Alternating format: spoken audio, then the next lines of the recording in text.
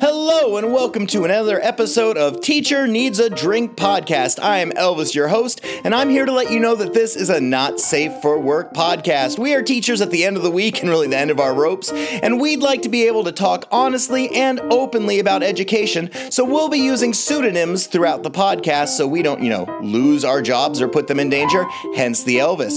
Now, this is our not typical episode. This is a very special episode. This is our Teacher's Guide to ADHD, where we talk about diagnosing your own children, your students, or even yourself with ADHD, a lot of the things that go along with it, and we have a lot to thank with our help of a very special guest today, Miss Leslie Evans of V2 Advocacy. If you're interested in learning more about her, look up at V, like Victor, 2, like the number, Advocacy on Instagram or TikTok, and you can learn all kinds of things about her. She is an amazing woman and a great resource to have in your corner. Now, I'd like to thank all of our Patreon patrons who are out there and supporting us. You too can help us and love us and, support us by joining the Patreon. If you like this podcast and often want to hear more from us, join our Patreon. For as little as $5 to $10 a month, you get access to over 96 different special episodes, audio content, all kinds of things that are on there. You also get access to special watch parties. You can live stream recordings when we're doing them. And also you get to join our amazing Facebook group that's only for patrons. That's very loving and supporting.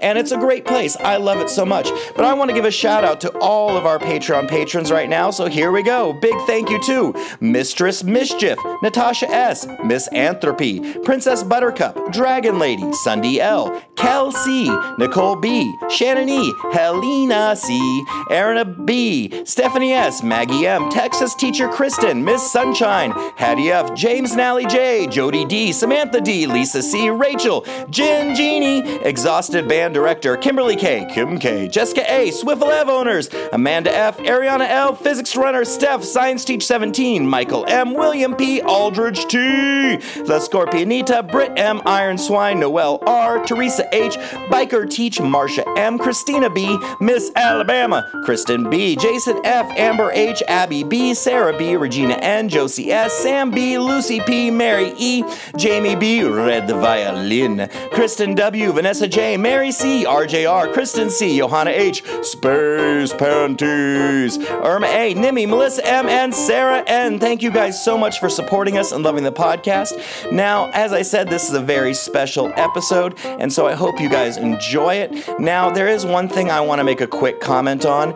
Last week, Roe v. Wade was overturned by the Supreme Court, and I just have to say, I am incredibly disappointed. I entirely support a woman's right to choose what she does with her body. I believe she has a right to do, and this is healthcare. And I'm not going to say anything more about that because honestly, I think it's as simple as that. If you're a woman, you should have the right to choose what happens to your body and what your body goes through. We shouldn't have punitive things because someone doesn't like it. All right, enjoy the episode. Here we go. Teacher's Guide to ADHD. Would you mind? Shall I do the thing? Please do the thing. Okay. Balls, balls, balls, balls, balls, balls, balls, balls, balls. All right. Welcome to Teacher Needs a Drink podcast. I am Elvis, your host, and today I'm joined by many lovely people, starting off with our social media extraordinaire, Zola Zanzibar. Hello. Also with us today, Count Chocolate. Greetings from the chocolate one. Also with us today is Miss Bunny O'Hare. Hey, Elvis. Hey, folks. And last but not least, we have Shirley Temper. This doesn't sound like the usual mindless, boring, getting to know you chit-chat. This sounds like you have something to say. I have no idea. What's it from? Pulp Fiction. Oh, yeah. Oh. Well, today, friends, we have a special guest because we're making a special episode. Today is going to be our Teacher's Guide to ADHD. And today we have special guest Leslie Evans. For the past 20 years, Leslie's managed, taught, and advocated for children, both neurodivergent and neurotypical. As a person with ADHD and a parent of 2 children on the autism spectrum and ADHD as well, she intimately understands the struggle a person with a disability may face and the parent's unique role to help their children overcome disabilities. Everyone welcome specialist child advocate, Leslie Evans. Yay! Hi.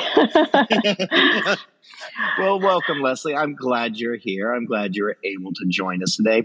And so, my friends, before we go into personal stories and before we talk about a bunch of the other stuff, let's talk about ADHD. ADHD is one of the most common neurodevelopmental disorders that are being diagnosed in childhood. It's usually first diagnosed in childhood and often lasts into adulthood.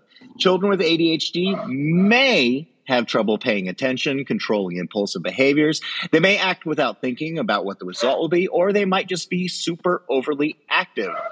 And now it's normal for children to have trouble focusing and behaving at one time or another.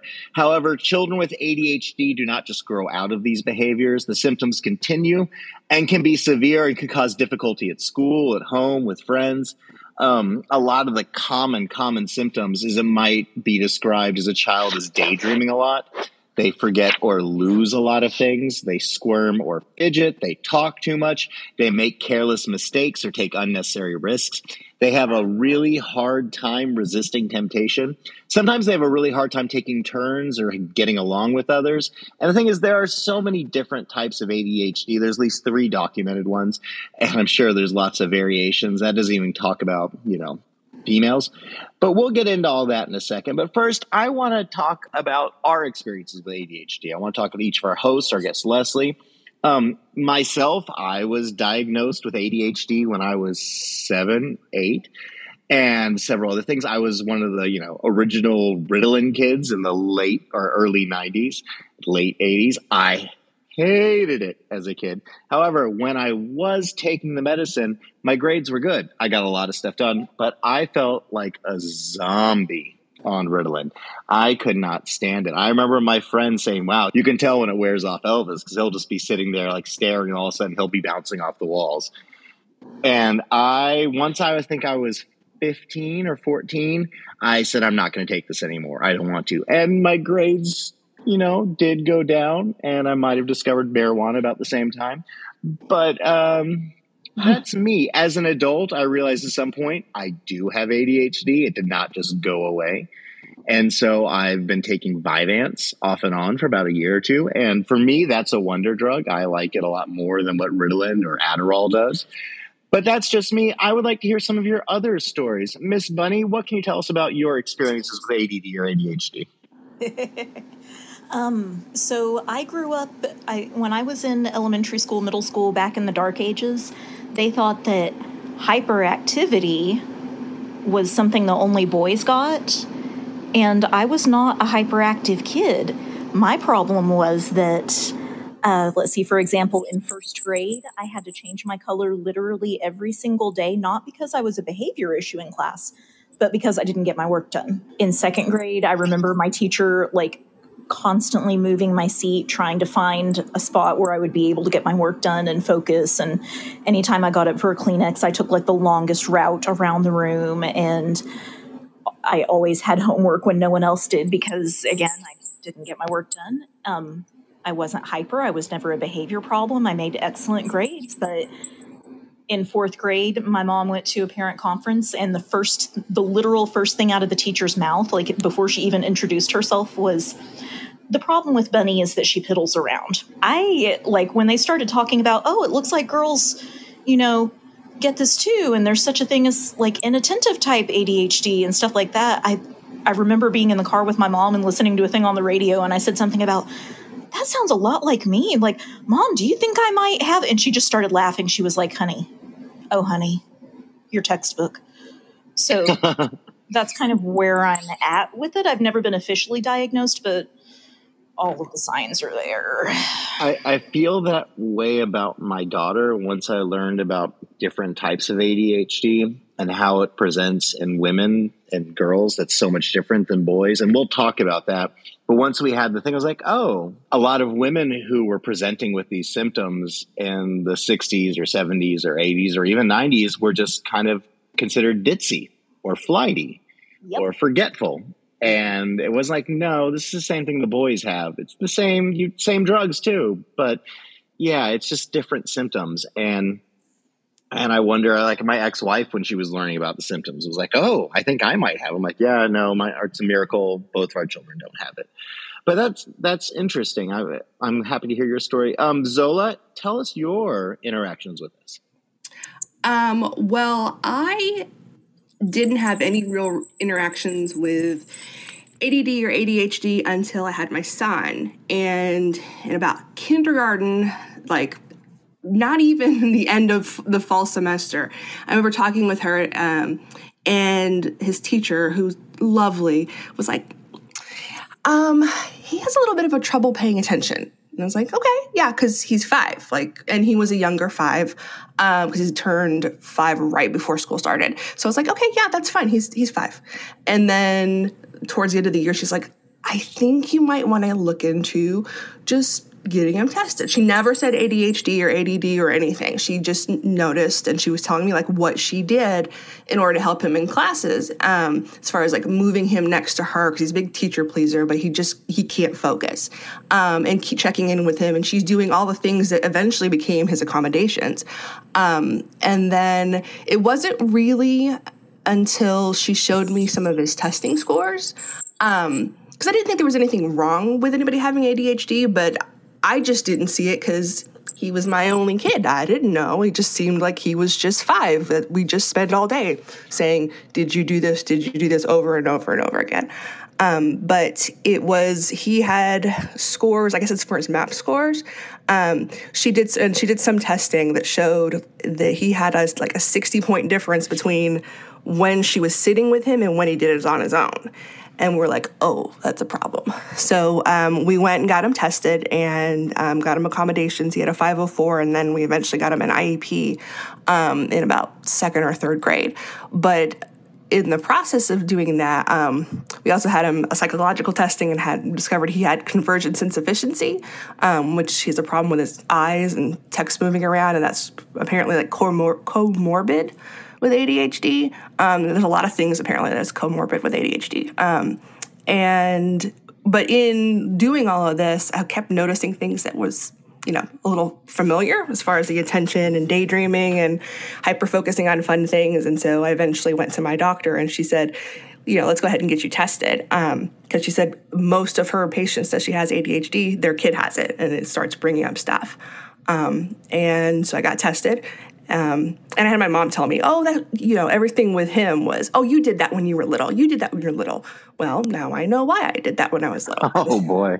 Because, she's like, that's normal. That's normal. And yeah, everything he does is normal, but it's like he's, 7, but on steroids. He's like 8 or on, it's just, he can't stop. He does normal kid things. He just can't stop, losing focus or, things like that. So, so I got diagnosed. I am using off-label Wellbutrin, actually for that and anxiety. Started it right before the pandemic.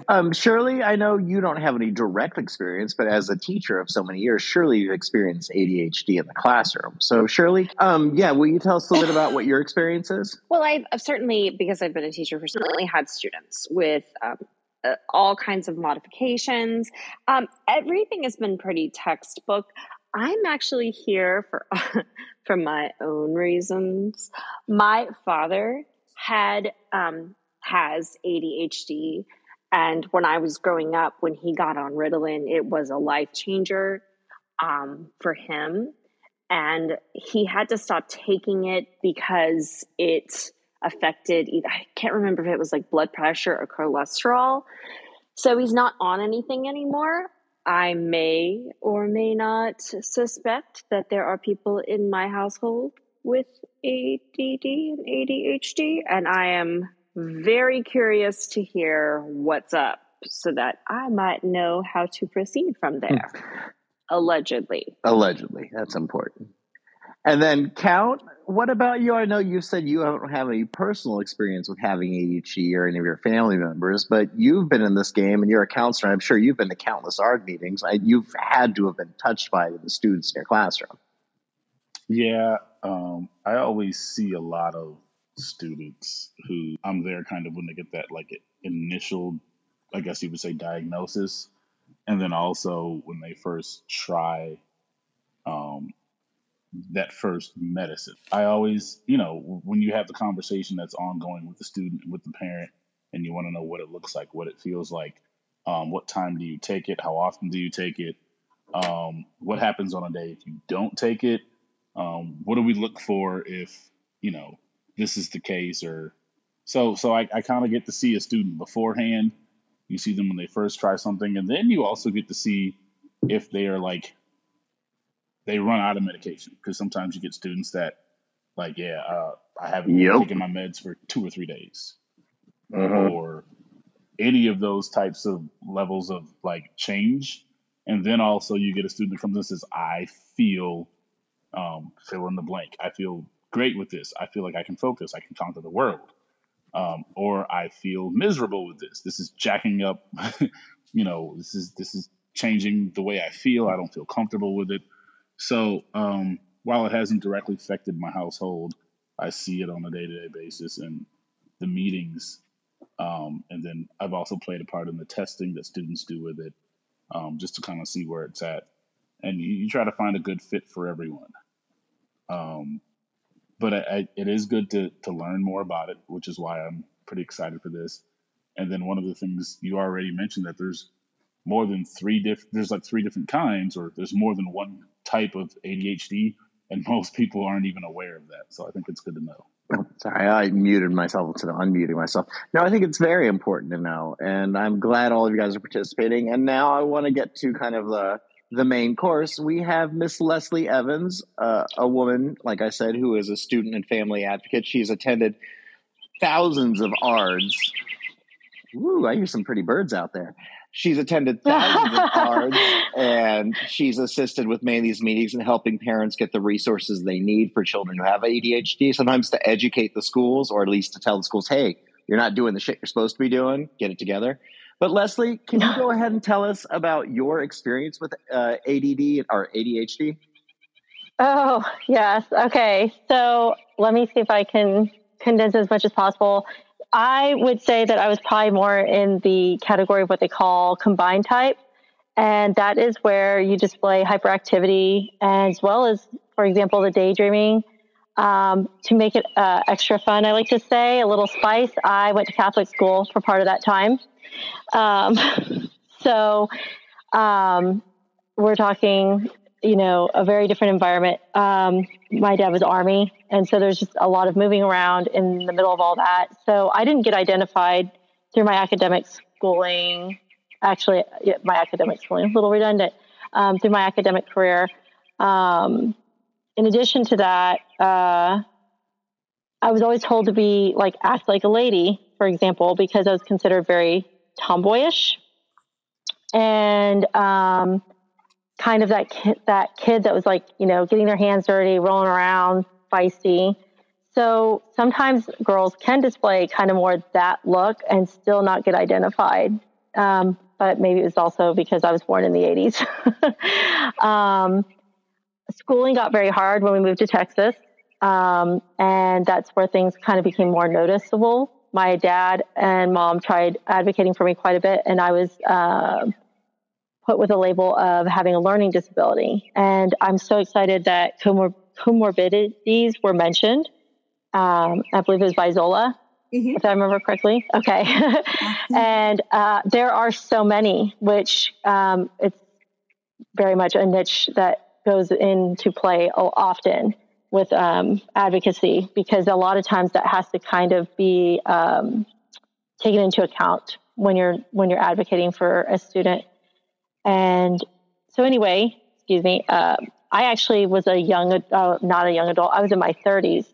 I was a mom of 2 little ones and a teacher myself when I realized I should probably get testing. And much like I've discussed with you all in the earlier, there's sometimes shame, and you question even yourself of do I want to bring this into in front of a doctor, because you question what their thoughts are going to be on that. So that was a little bit of my journey of, kind of taking those steps, and I don't want to say accepting, but kind of not dismissing some of the characteristics that I had that were pretty blatant and in front of my face. I hear that. I feel that on a very deep level. I'm glad you're here. Well, now that we've kind of covered our own personal experience with these, let's talk about some of the different types of ADD. And really, there's 3 types, and 2 are specific, and then one's really not at all. Okay, so the first type is predominantly inattentive presentation. It is hard for the individual to organize or finish a task, to pay attention to details, or to follow instructions or conversations. The person is easily distracted or forgets details of daily routine. The inattentive version isn't usually the most commonly presented. It's not the one that you think of when you think of, little boys bouncing around the room.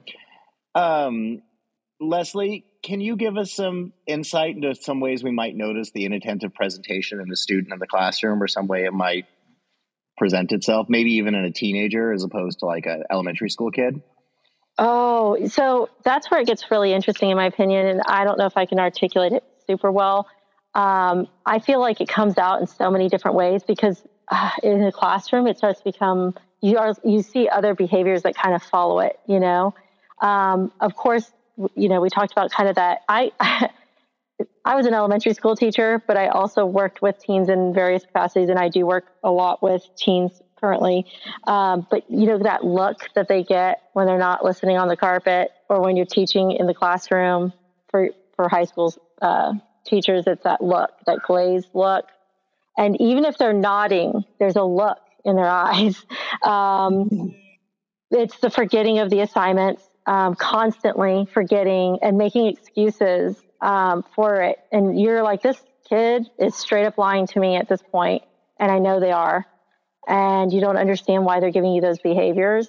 They're often your kids who are either inattentive ADHD, or, of course, anxiety, or they come hand in hand a lot of times. If they want to be able to remember, or, and I'm trying to explain this, or they've gotten to a point where they don't care because they just can't attend to it. They can't get it to work. They haven't figured out the system. They don't have the right support to get that going. And it seems like an excuse, but it's not. They just don't have the right support system. They haven't learned how to do it, or they have somebody who's not built those skill sets with them to accommodate their ADHD. And I'm not saying somebody do it for them, but has not taught them the skill sets that to work and accommodate with their ADHD. See a lot of behaviors that kind of follow and trickle behind them, like the lying or the work avoidance. That's a huge one too. So I guess I see more of the behaviors too that follow it. I can speak to this a lot because, like I said, my daughter has inattentive, where it presents as inattentive. And for a long time, I was kind of in my head thinking, like, are you fucking with me? I literally just told you these instructions. Are you trying to piss me off? Are you just like, are you in a mood? Why? I just said, put these here. You were making eye contact and you didn't get it. Oh, and give them 3 steps. They'll do one and half the other and not at all the third. Yeah, and they'll just kind of wander off because they forgot or they weren't sure, and they didn't want to get it wrong, so they didn't want to do the wrong thing, and so they just waited or didn't do anything at all. Mm-hmm. And I see that with lots of students where it presents more that they just, it's not that they can't remember, it's like they literally cannot hold that thought there. And it's stressful as a parent. However, with school facilities and a lot of resource, we have made a lot of leaps in progress in her schoolwork and how well she's able to focus. And some of the things we've done is a lot of lists and charts where she can see step by step. When it comes to daily routines, we have things posted like in the bathroom, like we wash our face, we brush our teeth, we brush our hair, like all the things you do before when you wake up or when you go to sleep. And she has those at school too. Like when we come in, this is this and this. And she's a highly, highly, highly smart child.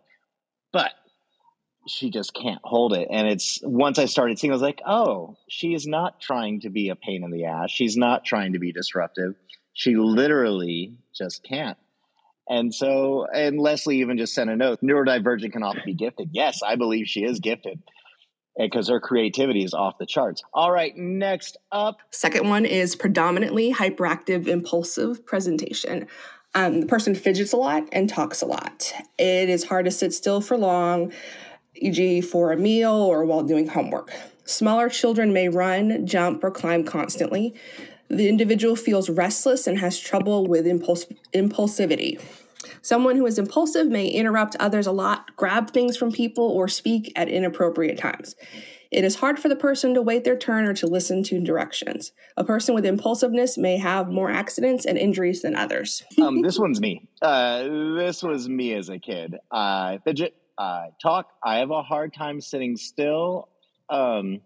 I had a hard time with impulse control and restlessness. A lot of this I did grow out of, but if I read, interrupts, I don't grab things, but I do tend to speak at inappropriate times and say inappropriate things just because it's impulsive. That's me. That's a lot of people.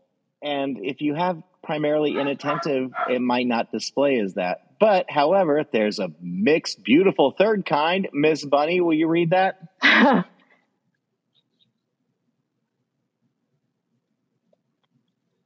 Buddy, can you hear me? I haven't received a link. Or the Oh, God. Oh, no. No, that was me because I got distracted. So, boom, Oops. boom. There you go. Ms. Bunny, The it should be combined right there. type. Isn't It's it the beauty. ironic? Combined presentation. Symptoms of the above two types are equally present in the person.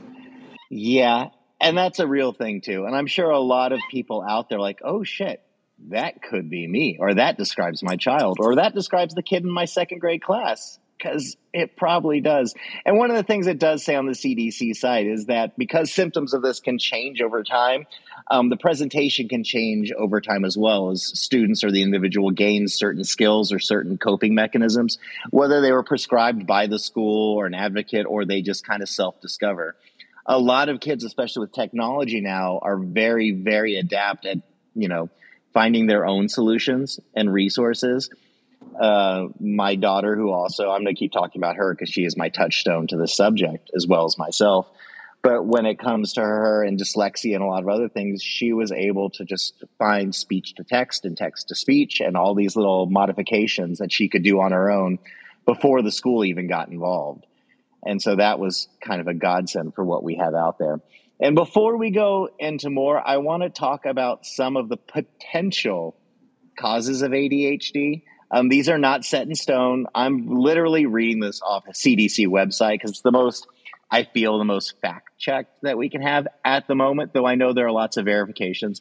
And one other thing I want to say as we go into this, none of the hosts in this podcast, including myself, are medical doctors. If you do feel that you are worried that you or your child might have this, please consult a professional. Do not just go off the basis of what we have. You can use this to go and find more information, but please do not use this to diagnose yourself. So here we go. Causes of ADHD. Scientists are constantly studying causes and risk factors in an effort to find better ways to manage and reduce the chances of a person having ADHD. The causes and risk factors for ADHD are unknown, but current research shows that genetics plays an important role, and recent studies link genetic factors with ADHD. In addition to genetics, scientists are studying other possible causes and risk factors, including brain injuries, exposure to environmental risks like lead during pregnancy at a young age, alcohol or tobacco use during pregnancy, premature delivery, low birth weight. Now, research does not support the popularly held view that ADHD is caused by eating too much sugar, watching too much television, parenting, social or environmental factors such as poverty or familiar chaos. However, many things, including these, might make symptoms worse, especially in certain people. But the evidence is not strong enough to conclude that any of those are the main causes of ADHD. Well, I will say that when we initially started this, because I didn't have any experience or nobody in my family, although they probably should have been diagnosed, when there was a lot of, and I know it shouldn't have happened, but it was a lot of weird blame, because I did look up, on the CDC when we first got it, like what could cause this? Because it's not the end of the world, but I just like to get more information. Weird stuff can flash through your brain on, what you may have done, or, like I thought, my son was breech and he had the cord around his neck twice. I'm like, did something happen? And it's interesting, that when we were growing up, all of it was like sugar and, they just didn't have a good home life. And And I'm curious to see like studies as it goes forward, like what they actually may come up of stuff, if it's completely genetic or, all the additional factors. I was an avid reader on similar subjects prior to having my children, but it's funny, no matter how much you read about facts and information in that field, I completely agree with Zola. You start going into your head like, oh, that one time I tripped and fell, and even though I went, and even though I went and had everything checked out, maybe these things caused the additional problems that my child's struggling with. It's like we want control over the situation, right, in some way. And I think that even though it was not necessarily a positive, for me, it was some things, other health things that had gone on with my kids. Even though it wasn't necessarily a positive thing, it's like I was looking for a reason. And so I completely relate to that. But one of my favorite books that I read, and I cannot remember the author, it was like myths about children. And one of the things they actually address is that sugar makes you hyper. Of course, anything in excess is not healthy for us, right? Even if we drink too much water, we can drown ourselves. But I completely relate to what she's saying about you start going back to everything you did and thinking, what could I have done differently to possibly reduce issues? Yeah, you just don't want to think that the reason your kid is having a hard time is your fault.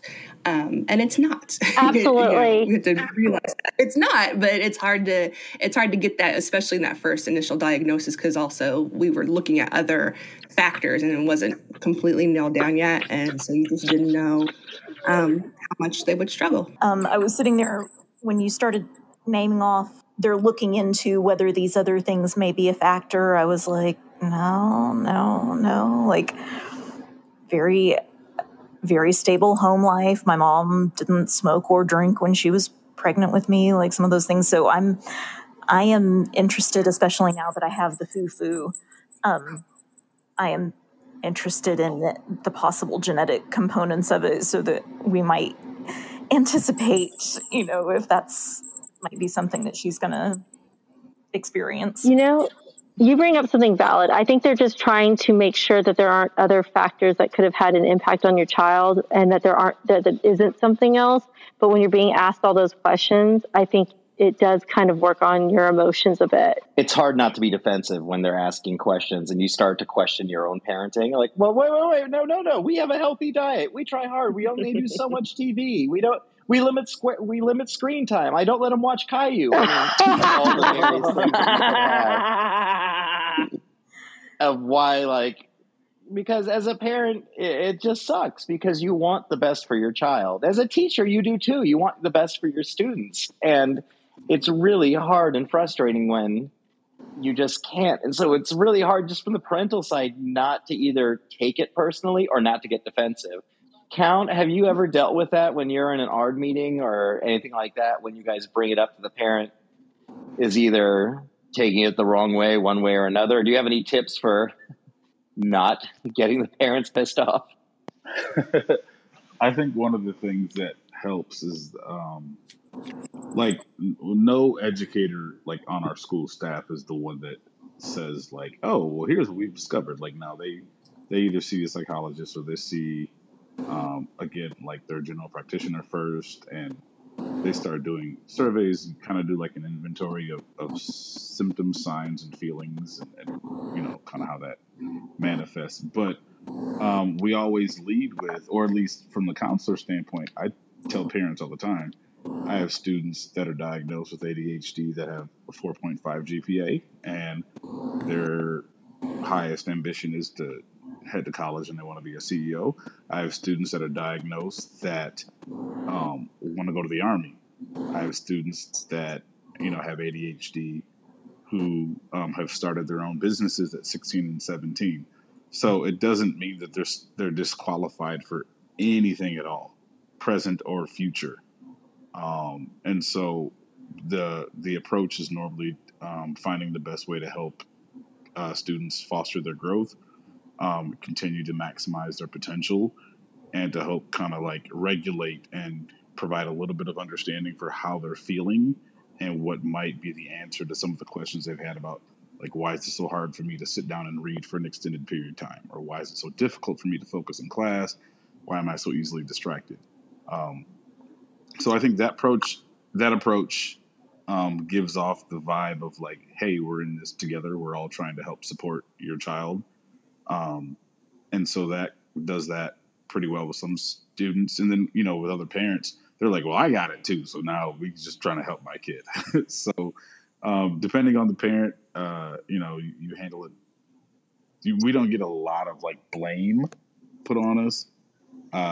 Oftentimes there's a lot of questions of like, how come we didn't find this sooner?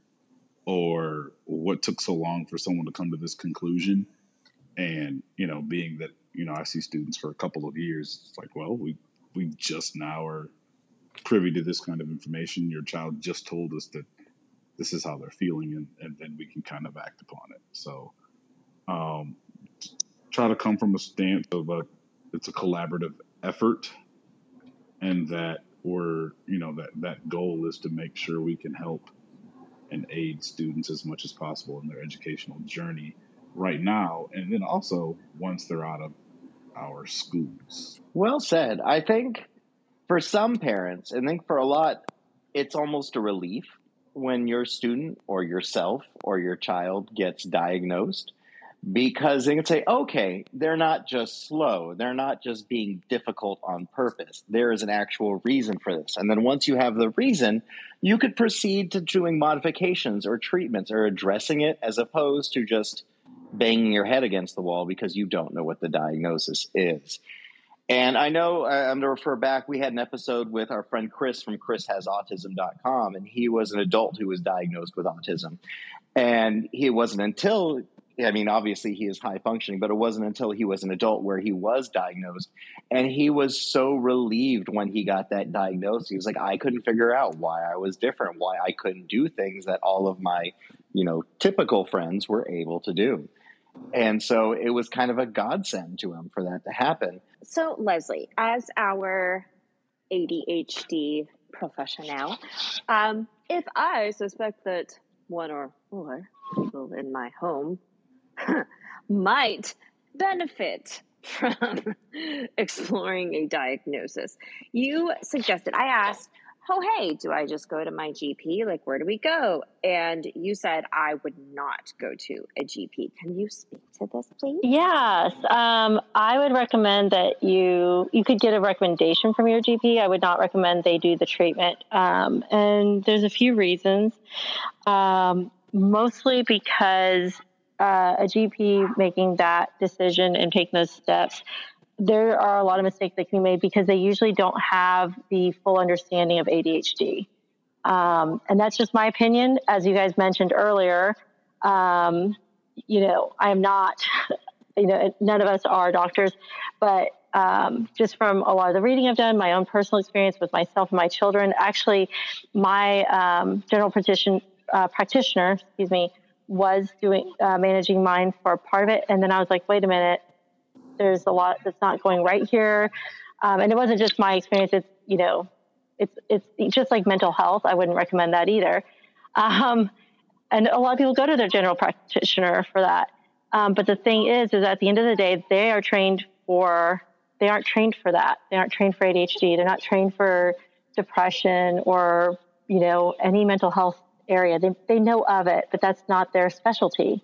And and I'm trying to explain this in the best way that I can without being insulting to anybody. But I kind of took a step back, and when she was not fully understanding how ADHD works, and she was like, well, at this point of the day, we'll not have you on the medication, or we'll, pull it back. I realized it's because she doesn't understand how ADHD is. I'm severely ADHD combined type, and my driving is impacted by it. And to make decisions on like when somebody's going to get their medication or not going to get their medication, or how, for parts of the day, or the dosages, and not understanding that, for example, goes down to something as small as or large as driving because they think your workday is over, or even just cooking a dinner for my family. That's when you realize that's a specialty. And I was thinking, I take my kids to a specialist for their ADHD and many other things. Why would I not take myself to a specialist? I don't go to my general practitioner for dental work. I don't go to them for when I have a severe breakage, or whatever, a heart condition. Why would I do that for my mental health or for ADHD? I'm so glad that you said that. I live in a really, really small town, so I might have to like explore outward of that. Right. But I actually had to go online for my mental health, which really helped. I was able to do like virtual stuff like that. I was just about to recommend telehealth for like a version of telehealth. Yep. That's really great. And that's, you know, if we have anybody who lives in a smaller town, don't be afraid to reach out virtually. The suggestion initially came from my therapist, who was actually a psychologist, and she was the one that she ended up sending me to my GP to just get the testing.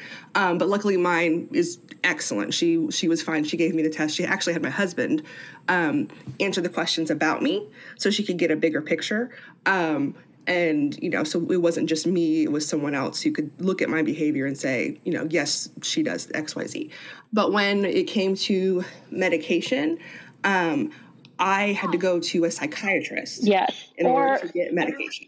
Or there are actually therapists who have their nurse practitioner license. I mean, there's so many options now, but absolutely. Yeah, no, it was, and that was something that I didn't realize, because I mean, we initially had with my son, and his pediatrician was the one who, you know, we did the Vanderbilt assessment and did all that, and he was prescribing the medication, and I had to go to a psychiatrist in order to get the medication. But my GP was very upfront and saying, like, this is not something that, you know, I should handle. This is something you need to speak to this about. And, you know, my psychiatrist is telehealth. I've got a program through my insurance, but I know there are some online telehealth ones, especially during the pandemic that came out. But I was told to go, and I've been told by several people, like Psychology Today is a good website to go to in order to find out stuff in your area. And some that will specifically say, you know, whether or not they can handle those kind of, you know, if they deal with ADHD or what they deal with. And that's a good place for people to start for any kind of mental health, is like go to Psychology Today, which sounds kind of, you know, like it should be, it's not a great website, but it's really helpful to find stuff in your area and see their bios and see what that is. Yeah, so on Psychology Today, you can filter for what issues that you want to find someone who specializes in. So you can filter like by location or by, does this person deal with ADHD or depression or these things, or are they mainly like marriage and family or whatever. So you can, Psychology Today is a good place to start. Yeah, and especially if you need a man or a woman, you know, depending on what you need, you know, what you're comfortable with, or just their background is, you know, you can get really specific on it. And it's a great way for people to kind of find mental health, because everybody should take care of their mental health. So let's say, okay, you've decided your child has been diagnosed with ADHD and now it's time to do some kind of treatment. CDC and most professionals, and I think most people, they want you to do behavior therapy before you even consider doing medication. Leslie, can you speak to what different kinds of behavior therapy is, or what that might be or look like or sound like, or anything? Yeah, I mean, kind of to that point. So, and I'm sure most of you, having been educators, the first thing parents say is, I don't want, sorry, I'm outside, obviously. Anyway, I don't know how much it's picking up. But anyway, having been an educator and anybody who has taught, the first thing parents often say is, and I'm sure anyone in the medical field, I don't want to label my child, or I don't want them to I don't want the school to force me to medicate. And that was always so devastating to me, that parents think that schools have that authority, first of all. And second of all, that's the fear, because Count actually mentioned earlier that it doesn't hold them back from anything. It doesn't keep them back from being successful. And if anything, it only gives us that look to where can we build their strengths? Where can we focus in on where they can be successful? And how can we help support them? How can we accommodate them so that they can do better? And getting that diagnosis often just lets us see into the picture better, because much like what he's mentioning in the group chat, is that now we're just looking at, okay, what is causing these behaviors? Because trauma can look like it, and there's many other possible diagnoses, because none of us are doctors. We're just teachers seeing these behaviors that could be caused by so many things, much like you said, a change in their lives, not blaming families, just more looking in. And then sometimes things just become more apparent or agitated because they already were, obviously, they were ADHD, but having these things getting more increasingly challenging, or the demands being higher, maybe some extra stressors in life have made it harder for them to manage their ADHD. Anyway, going to the alternate, when I talk to the parents, I always would assure them, you're not required to do technically anything, but this allows them, for example, to have a 504. This allows you to approach with more knowledge as to what they have needs for. Cognitive behavioral therapy is one approach that I highly recommend. That's what I use for myself and my children. One of the alternate recommended therapies. So I don't know if anyone else has experience with cognitive behavioral therapy and wants to speak to it. I do have experience with CBT as far as for therapy. It wasn't specifically for ADHD, but for me. And it is, I don't want to get too personal, but it did help. And it's helpful to kind of realize where in your area or of your life where the ADHD may be causing issues, because there's things that I didn't realize was a problem for me, or that this may be ADHD. I thought it was me. The fact that I will craft and, and abandon it. And I don't finish projects that, a lot of these things and getting diagnosed and doing the cognitive behavioral therapy helped me realize some things that I just thought were kind of like my own moral failings or something. And it's a bit dramatic, but were part of this disorder, and it was just my brain making me do this. And then it's like, oh, now, being able to, and you said Chris, when he got his autism diagnosis, he was relieved, and I was relieved when I realized a lot of this stuff, wasn't necessarily my fault. And I think therapy definitely helped with that. I think it also helps you kind of attend to, and Count, I think, would be a great person to speak to this a little better, but I feel like it also helps you attend to that, because you are now noting that those behaviors are not shameful behaviors, but also how do I attend to those behaviors in a way that's helpful to me? And so now that I acknowledge them, what can I do to help myself and be not necessarily more productive? I mean, how can it help me be, I don't want to use this word productive, because sometimes that's not always the goal. CBT, just I think at its core, like in terms of principles, you're looking at changing what we would call like unhelpful ways of thinking, and then also like remedying learned patterns of behavior, and what I would say learned patterns of unhelpful or negative behavior. And the reason why this is so effective is because not only do you get to do the, I won't say dirty work, but do the hard task of finding out what the unhealthy or unproductive behaviors are, you then can start the process of like implementing a new way of changing that and getting a better understanding of like how that behavior affects daily life for you.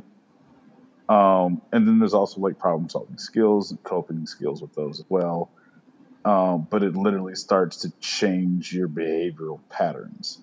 And that's why I was saying like earlier, it's just a little different than when someone says like, hey, I think my kid might have ADHD, because parents might come in and say that, or they might have ADD, and they immediately want to get a diagnosis and then want some form of medication to remedy it.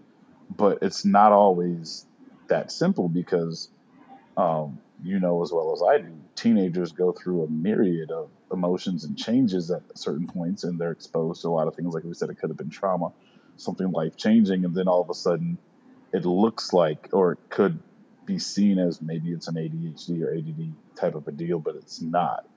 The CBT is useful if there is that buy-in, it's not easy, but it can be life-changing. I'll say that.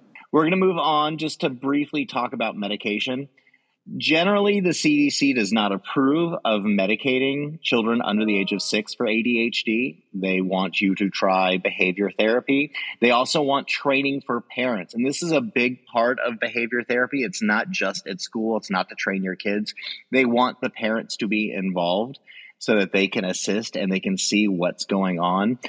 Because it's not just something that affects them at school. We had talked, or Leslie mentioned earlier, about how a student might, okay, you can take medication, and that should get you through the school day. Well, sometimes kids need it longer than that. They need it at the dinner table. They need cleaning their room. They need it doing their homework. It's not just during the school day, make them sit down and shut up. Though that's sometimes what they want.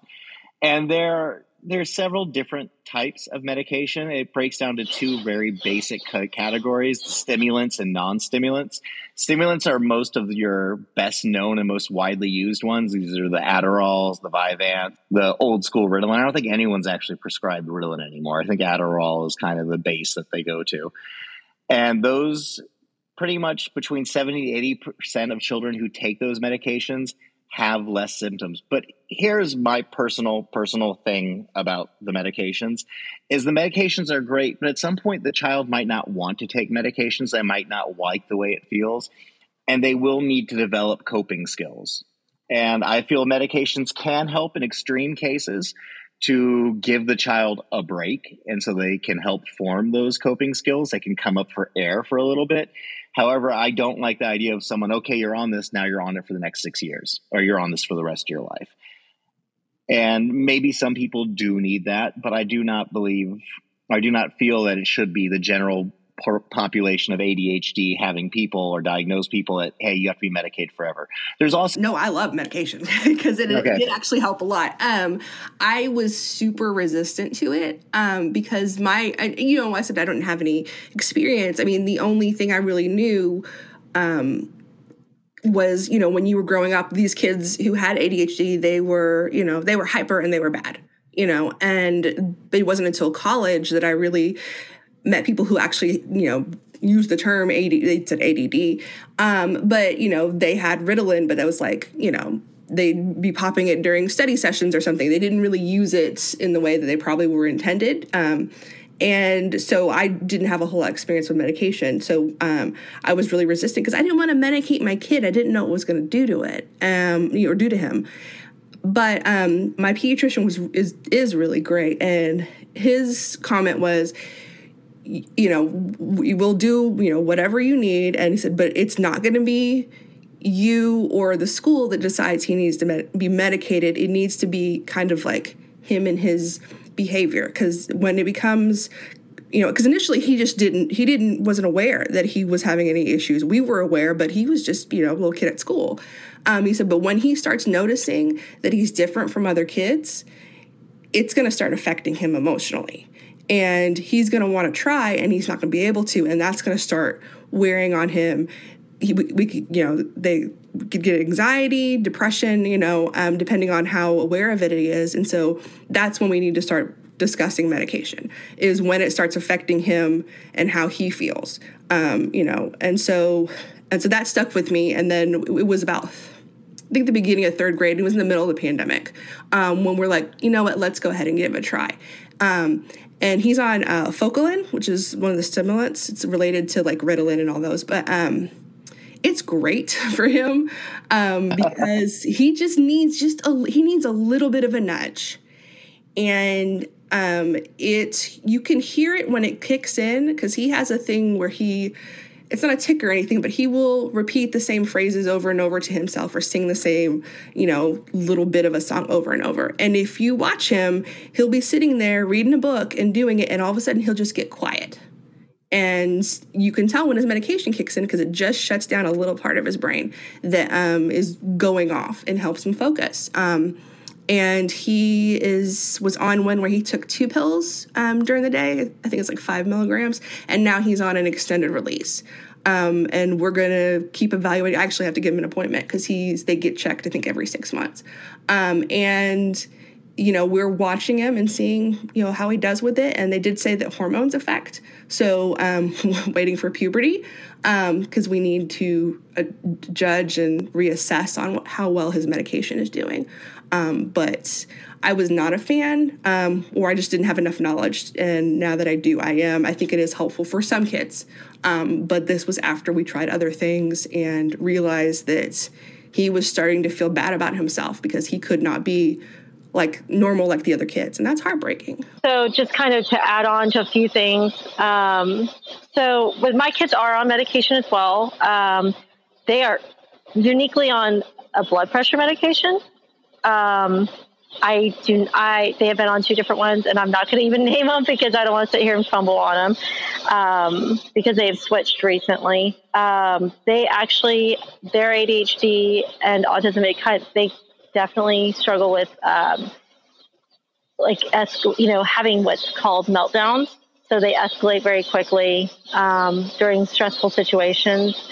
And it kind of helps them, kind of what Zola was speaking to, like you can see when the medication hasn't been taken, when one of their parents has forgotten to give it because mom has ADHD.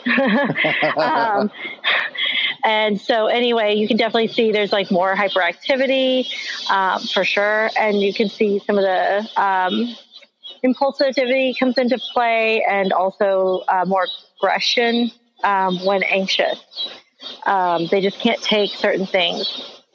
And so I'm not anti-medication, but I definitely was trying the approach of doing therapy first and looking through their IEP to kind of help them, support them as well. The other things I don't know if this is, I feel like it's not well known, but ADHDers tend to be also deficient in a lot of areas with our vitamins, or we don't absorb things quite the same.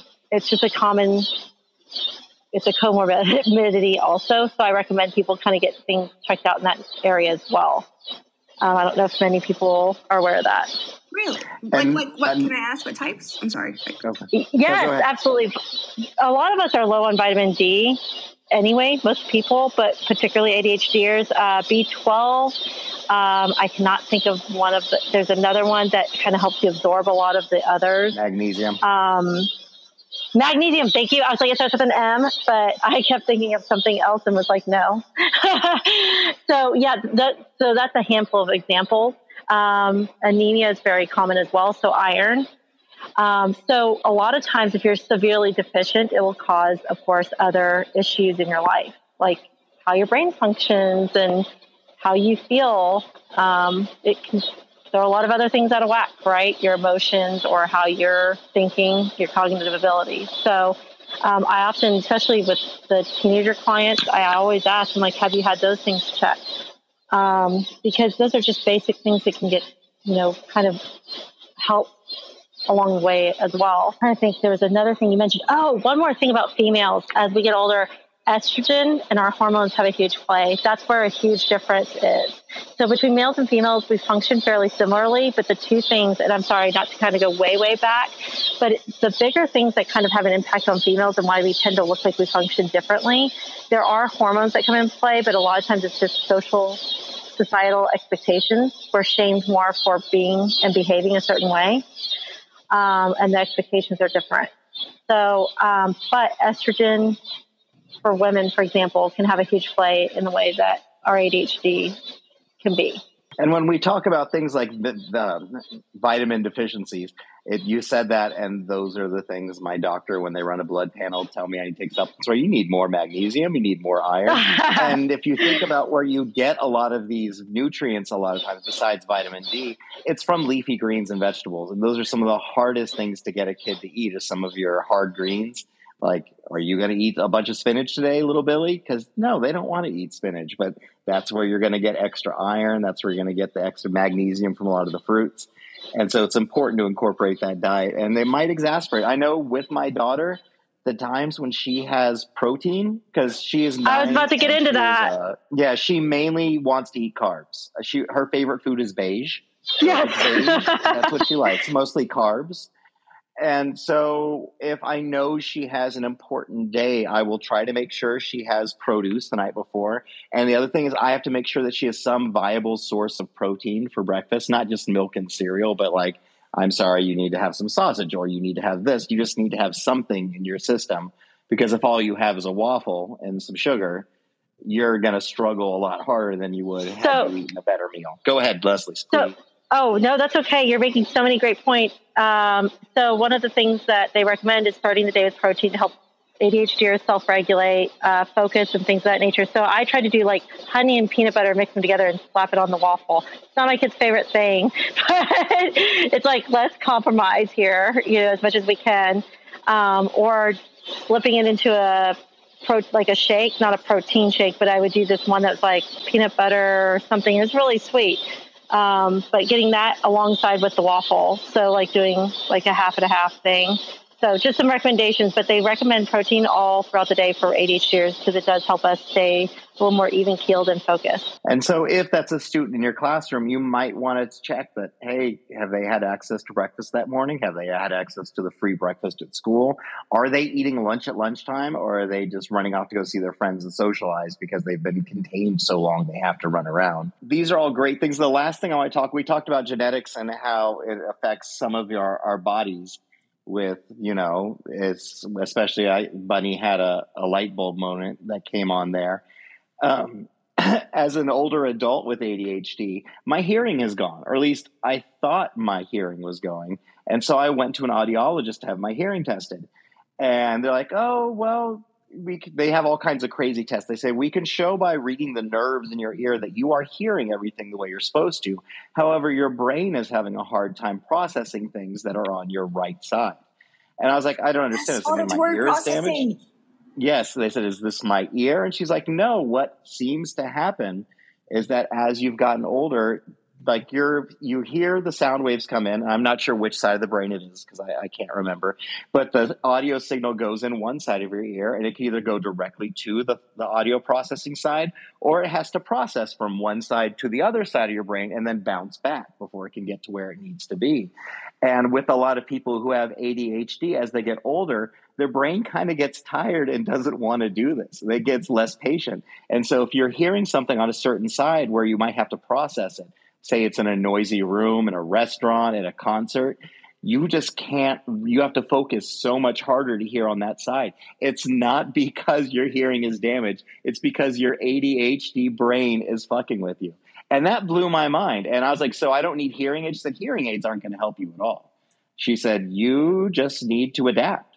I was like, oh, well, thanks. She goes, and if you want like another $2,000 in testing, we can fine tune. And I was like, no, you answered my question. My hearing's fine. My brain's broken. That works.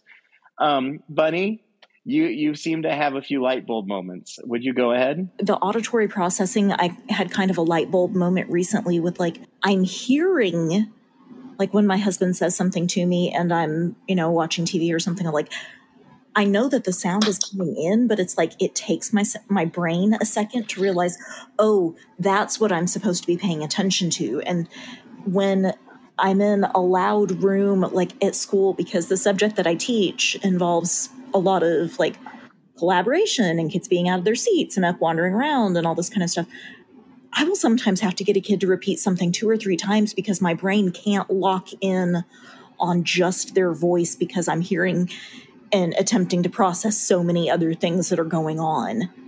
Like I can't make my brain zone in on just that one thing.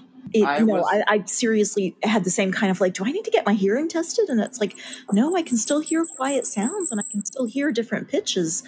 I just can't zone in on just one. Well, now comes, we've talked about diagnosis. We've talked on some different treatments. We've talked about what it is and potential causes.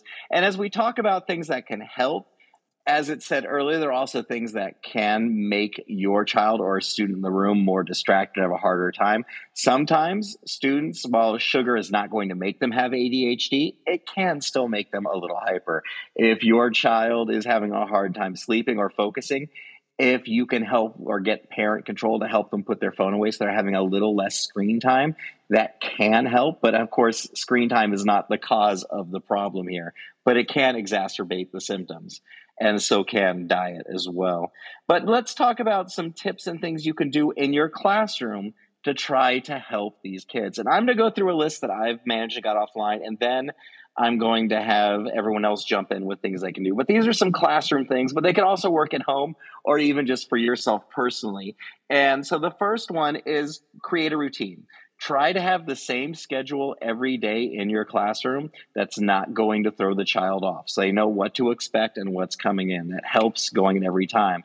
Also, to be organized. If you have a place where the students put their work, where the tissues are, where if their bags go, or if they have a place to put jackets in the classroom, make sure that you have everything organized so it's not just chaos, because they will get lost in the chaos because they want to look at it all and take it all in, or they can't help themselves.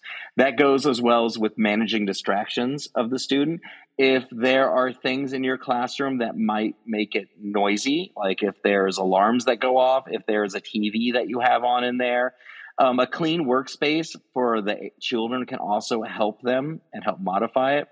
Another thing, and this often gets presented in ARDs and puts in kids' BIPs and IEPs, is to limit choices. And so instead of saying, okay, guys, we're going to do this, in 5 or 7 steps, make it simplified for those students. Also, make sure you're being clear and specific when you're listing these choices. Say, okay, today we're going to do A and we're going to do B. You can use your pens or your pencils or markers or crayons.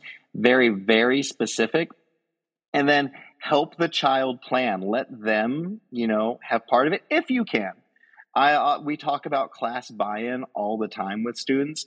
And so if you can have your kids and students help come up with some of the ideas, that sometimes help with buy-in, and that will help them go along with it. And then if you do have students that are being successful, make sure you are praising them in ways that they can see and track. A chart is really good. I know this leans more towards elementary than high school or middle school, but this is one of those periods where if you can get some of these down, it will really help these student skills as they go into high school. And also make sure you're doing effective methods of discipline. Don't just ostracize the child or point them out in the middle of the group if they are having a hard time sitting still, or if they're chatting, or if they're reading a book. Maybe pull them aside and speak quietly, remind them what the consequences could be if they are doing, inappropriate behavior. And also make sure that you have positive opportunities for these child. Try to give any child in your classroom some opportunity for success. Most teachers would say that's just best practices, right? And I think that with everybody having best intentions, that absolutely would be. I think as far as giving them opportunities, kind of what you were saying, giving everybody an opportunity to be a leader or to show that you can trust them. Even the kids that you are like, I'm not so sure. Giving them something that gives them a moment of an opportunity for success, knowing where their strengths are, and giving those moments to lead in those times. Some of my kids that would be labeled behavioral issues, speaking to them and saying, hey, I'm going to give you this job per se. Like you said, this may be more towards elementary, but even with high schoolers, it's maybe not labeled as a job, but this is going to be your role in this project or in this activity or whatever. And this is the expectation. And I know you can do it because I've seen you do X, Y, Z. And when you put that out there and you are being genuine, kids pick up on that, teens pick up on that, all ages pick up on that. And that's showing the trust and the knowledge of that skill set that person has. And there's a lot that can be built from that, between the rapport as well as the self-esteem. And there's something huge to be gained from that. In terms of best practices, or just for maximizing student success, is to you have. I think it always helps to be strategic about where students are placed in classes, and to make sure you highlight every success. It is so essential to highlight the success to allow students to continue to build off of that. And I think that's mostly because if we don't highlight the success, students will find the failure, and clinging to failure seems to be it's easier for students to cling to failure than it is to search and find success, if that makes sense at all. But I think it's key to make sure that when in classrooms that you don't obviously single out or point out, but we do as much as we can to enhance the strengths, to continue to focus on that, to allow students to build and grow and foster that. And then on top of that, I've always been very, very big on relationships. I think it is absolutely great to establish good rapport with students, because then you can continue to feel like you're on a journey towards success together, and that they're not. For me, being a teacher and having ADHD myself, and then also like with students with ADHD, I kind of mentioned before about the auditory processing thing.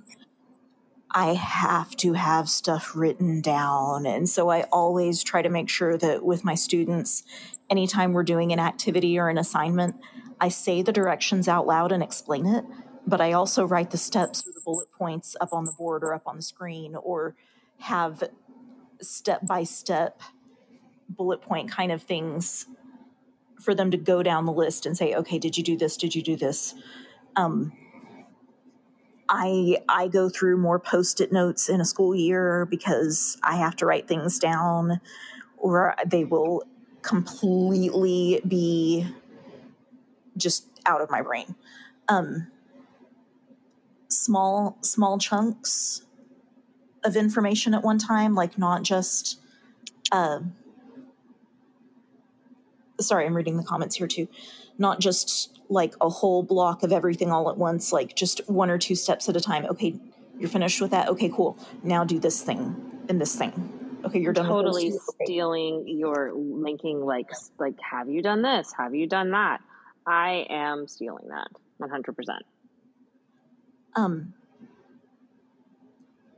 Yes. Leslie, maybe you can speak to this. I know that we kind of mentioned at one point in a conversation about dyslexia. I'm remembering many moons back in an episode that we talked about dyslexia and how are certain fonts that are more friendly to dyslexia brains processing what they're seeing. Are there any fonts? Because in the chat, Leslie is here saying printed versus being on a screen is better. Are there, if there is something that's typed like a handout or whatever, are there certain fonts or spacing things or anything like that are helpful? Do you know? Oh, that's really interesting because I just saw something the other day that, and I can't remember what they were calling it because that's where my weakness is.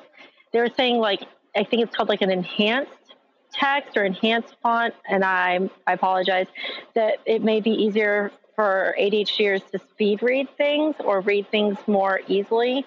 I don't know. I can't speak to like actual font. And like you were saying, just dyslexia. I had a lot of students with dyslexia, suspected dyslexia, because I taught second grade primarily, and that was. I know that like things on dark pages or something. But anyway, going back to ADHD, we were told as educators to use different font because I was early elementary to get them accustomed, right, to different fonts. But then with my students, if I wanted something to be communicated well to them and make sure it was clear, like if they had to do more independent, like have more independence on the assignment, I tried to use just some of the more distinct, easier to read fonts. And for the life of me, I'm like, was it Arial? Or, there's just certain fonts that were just a little easier to read and more clear with their lettering. Particularly, like I said, when you're working with elementary students, where if the A doesn't look exactly like a lowercase a, they're questioning it. But printing it, the reason I say printing it is because transferring things from a screen, like if you wanted them to take down a question prompt or something of that nature off the screen, that was very difficult for a lot of ADHDers. And so I would print that sheet and have it at the front of the room, and they were allowed. I had a very flexible classroom as far as seating and things of that nature. So they were allowed to just, if you want to come up here, you can use these one or two printouts that I have, and you'd be amazed. And of course, that kind of shows you too, like kids that might need glasses, kids that might have ADHD, all the different kids that are possibly struggling. And some kids just had a preference. But transferring things off a screen onto their paper is apparently a common issue and a good accommodation that they recommend. I did a little bit of Googling a second ago. I was just about to ask. I was like... called Focus Sans. And there's an extension that teachers and students and people can get on a desktop or mobile browser that will change all paragraphs to that. I saw Space Paintings put another one. I haven't seen what that one is, but it has Comforta. I love Comforta. My kids with dyslexia says that it really helps them if I do Comforta Bold. The Comforta one works. Focus Sans. There's several. I'm not sure exactly what they do to enhance, but if they work, they work. People who are better with brains use those. I read something. I want to say I read something somewhere about serif versus sans serif. Okay. Yeah. Those is better for, I want to say it's sans serif because there's fewer of like the little lines and things, and but that just makes it a little bit clearer and a little bit easier to read, possibly. But I could be getting that completely mixed up, so I don't know. Ignore me. That's why I didn't want to speak to the font. I was like, I just know it, like, when looking at it, it looked more like the letter shapes that they had traditionally learned. That's what I use, just being an elementary teacher. But then there's also, like I said, this enhanced font that's coming out, and I'm sure people know from just being on social media. It's like they bold the first couple letters or so, and that's supposed to help. But there's a method to the madness, obviously. Do you happen to have any experience with teachers getting accommodations for ADHD? I was going to say there are places that you can get accommodations for adults and advocating. I will say that I struggled as a teacher personally and resigned early in the school year, but I had a lot of things going on personally in my life because there's just a lot of things going on for me and my children. But afterwards, looking back, there are a lot of ways to advocate for yourself in the workplace as an adult. It's interesting. Forbes actually produces a lot of articles about it. There is also, once diagnosed formally, you can get accommodations. I would speak with your HR and also look up under ACLU as well. There are better resources beyond that, but definitely look into your rights in the workplace. Forbes, ACLU, all actually produce some really great articles and information. And that was the other one I was trying to remember. So they all have really great information. And what I was saying was I would highly encourage you to do your research on your rights in the workplace because we do have rights to accommodations. And I'm sorry, I'm talking as if I'm reviewing. Anyway, one of the biggest mistakes I feel I did make was that I didn't speak about having ADHD until it was too late. I did have a lot going on with my personal life as well, with my children and then my own health that was actually likely related to my ADHD. And when I did start speaking to having needs, I didn't actually formally ask for accommodations. And I didn't go to my HR and speak about it. And so I do often encourage people to make requests for accommodations through their HR to understand their rights. Of course, do your research prior, but there is a wealth of information out there before approaching your HR. Because I will say that my school did do some pretty large missteps that were not legal and legitimately laughed at me when I spoke about the terms that, things that they were doing that were inappropriate, illegal. And, but things were already pretty far in the game, if you will. So I highly encourage people to look, to get that diagnosis, to to request those accommodations formally in writing. And I know Zola had just mentioned ADA. Yeah. And absolutely through there, like I said, ACLU, Forbes even is starting to produce articles about having ADHD in the workplace. And it's just actually been a really great turn of events because, like I said, I ended up resigning because it was just all too much. My health got so bad in conjunction. And again, that's another separate piece with comorbidities. But I just highly, highly cannot say enough to ask for those accommodations because it can make things very, very challenging. What sort of accommodations have you seen for employees, like for workers, that might be different than what we do for our students? It's actually kind of along the lines of PLC, but maybe my strength isn't producing newsletters, but my coworker doesn't like making. This is actually something that was worked out amongst myself and a coworker. She loathed making the homework packets. I loved making the homework packets. And it was something I could get motivated by. There's a lack of motivation a lot of times with ADHD, and it was not an intentional lack of motivation. It's not laziness, So we switched. She could make newsletters all day. It took me like a lifetime. Homework packets took me no time at all. And so we switched that task.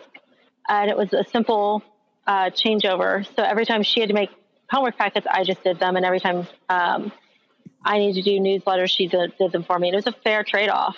It was a simple switchover. And it's actually the PLC mentality. So using a combination of that as well as it would also fall in line, I would imagine, with accommodations.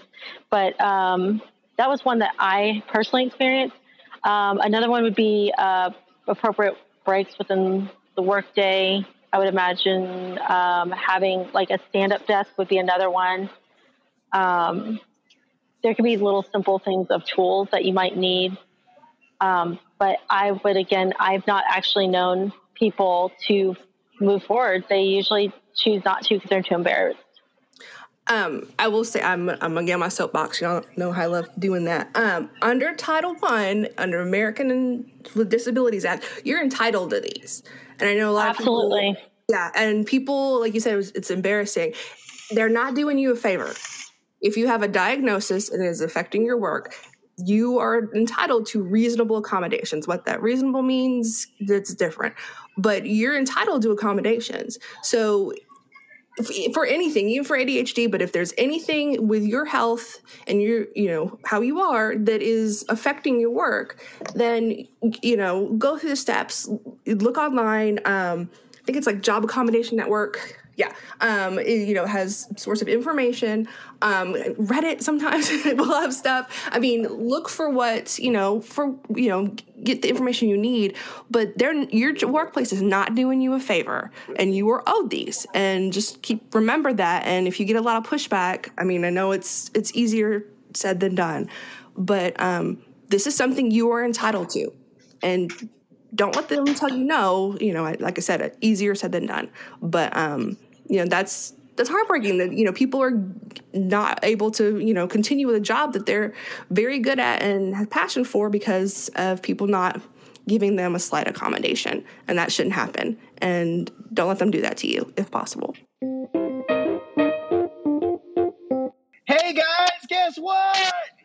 What?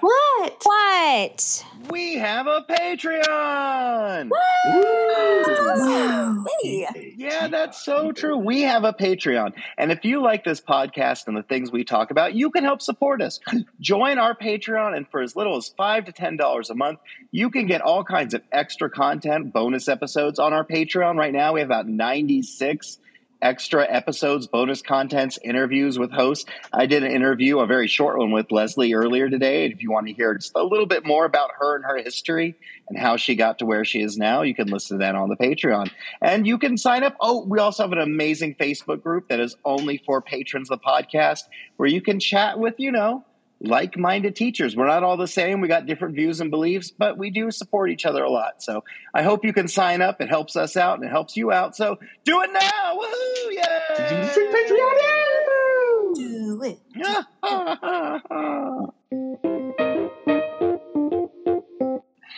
All right, my friends, we've covered a lot of information today. We've talked about ADHD. We talked about, how it's a neurodevelopment disorder that most likely it's genetically linked. It's not something that's caused by eating too much sugar or, watching TV all the time. However, or having a crappy diet or having just a home life that's in turmoil, it can definitely make it worse. Kids and adults with ADD might start to daydream a lot, might fidget, might talk too much, lots of careless mistakes or unnecessary risks. They have a hard time with, temptations. They have a hard time taking terms or getting along with others.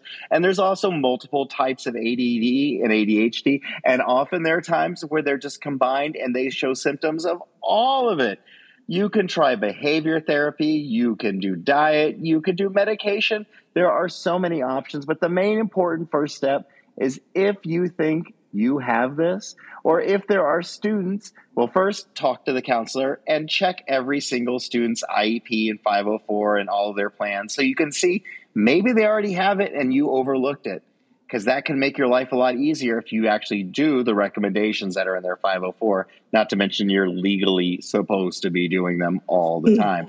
But I can see how it's tough when you have 3,000 kids going through your school and you have 100 or 45 stuffed in a classroom. It might be easy to overlook that, but you really need to do your best. Put a mark, find out who these kids are so they can get the benefits. And if there are kids that you think might have this, talk to the counselor and talk to the counselors before you go to the kids. Say, hey, I think you got ADD, or before you the parents. There is a bit of a chain of command to help get kids diagnosed. And if you think you yourself might have ADHD, because a lot of the things we've talked about here, you can start with a GP if that's a good starting spot. But honestly, like Leslie was saying earlier, a psychiatrist or sometimes a counselor that has a nurse practitioner on their staff to help with medication or to help with diagnosis is also a good place to go, because if you go undiagnosed, it can start to affect your mental health. And we talk about it nonstop around here, but your mental health is the one thing you really need to take the reins on, because if you let it go unchecked, it's going to affect your health, your family, your loved ones, your friends, your relationships, your job. It can all start to go downhill. And it might already be going downhill. So please, please, please get help. Most of these things are covered by your health insurance plan. And then we talked about other things you can do in your classroom to make sure that it just kind of helps the classroom management of it all. Make sure you have a routine and stick to it, trying to manage distractions. Follow the students' IEPs. They've been created by experts for a reason, and that way you can give valuable insight when they ask about them at the next ARD meeting. Also, make sure you could just, create positive opportunities and highlight the wins. Count and Leslie both talked about that, where students need to see success. And like Count said earlier, they will remember a failure or being called out for discipline in a shitty way much more than they're going to remember the win they had. Accentuate the positive. That's the word I want. Accentuate the positive. Thank you. All right, friends. Thanks for joining us for another episode of Teacher Needs a Drink. It was a very special episode. I cannot thank my new guest enough for being here today. Miss Leslie Evans, I'm so glad we were able to reconnect over the last 2 years. Pretty much when I started this podcast, we reconnected.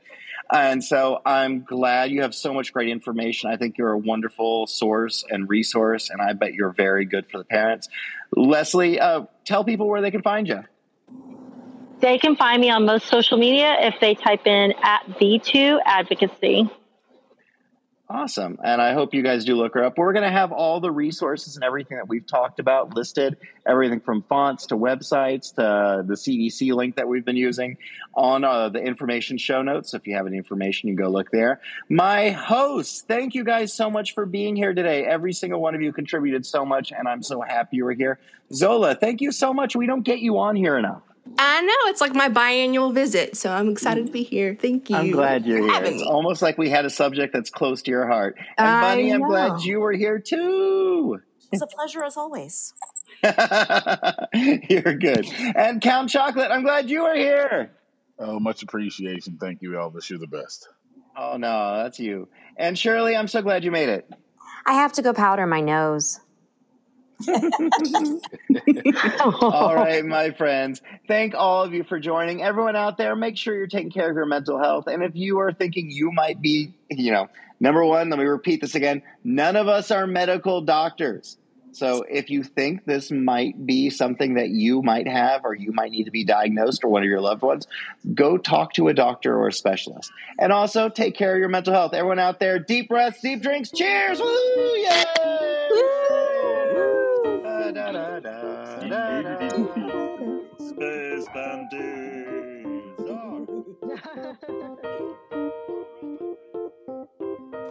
All right, my friends, thanks for joining us for another very special episode of Teacher Needs a Drink podcast. That was a teacher's guide to ADHD. I'd like to thank my very special guest, Leslie Evans, for coming and helping out today. You can find her at V2 Advocacy on most platforms, TikTok, Instagram. Her TikTok is actually really good, and I love her Instagram as well. I suggest you follow her. She's an amazing person. I'd also like to thank my hosts who are helping me today. I'd like to thank Miss Shirley Temper, Count Chocolate, Miss Bunny O'Hare, and of course, Miss Zola Zanzibar. Now, you might not recognize her for much, but she's actually the social media guru. Most of the stuff that she helps out with is on our social media. She is an amazing person. She helps out with a lot of other things as well, but she is a really busy woman, so she doesn't get to be on the podcast that often. I'd also like to thank our host at Ludlam Dramatics. That's right. If you are a theater teacher or know one in your building, go to Ludlam Dramatics and get all the theater resources. And if you can, tell the theater teacher in your building about them. It's one way of helping us out without having to spend a dime. But if you do have, like, say, an extra $5 a month, maybe even 10, join our Patreon. We have a Patreon and get lots of extra episodes. There's a few cutscenes from this episode that we didn't have time, where we discuss some of the dangers of ABA therapy with people who have non-neurotypical minds. And there's also an interview with Miss Leslie Evans on there that's really short, but it's a nice way to get a little insight to her. All right, everyone out there, please take care of yourselves. If you think you might have ADHD or you're concerned about your students, go try to get yourself diagnosed. It's really not that tricky, and it might help answer a lot of questions for you and give you another tool in your tool bag. All right, friends, I love you. Take care. Bye.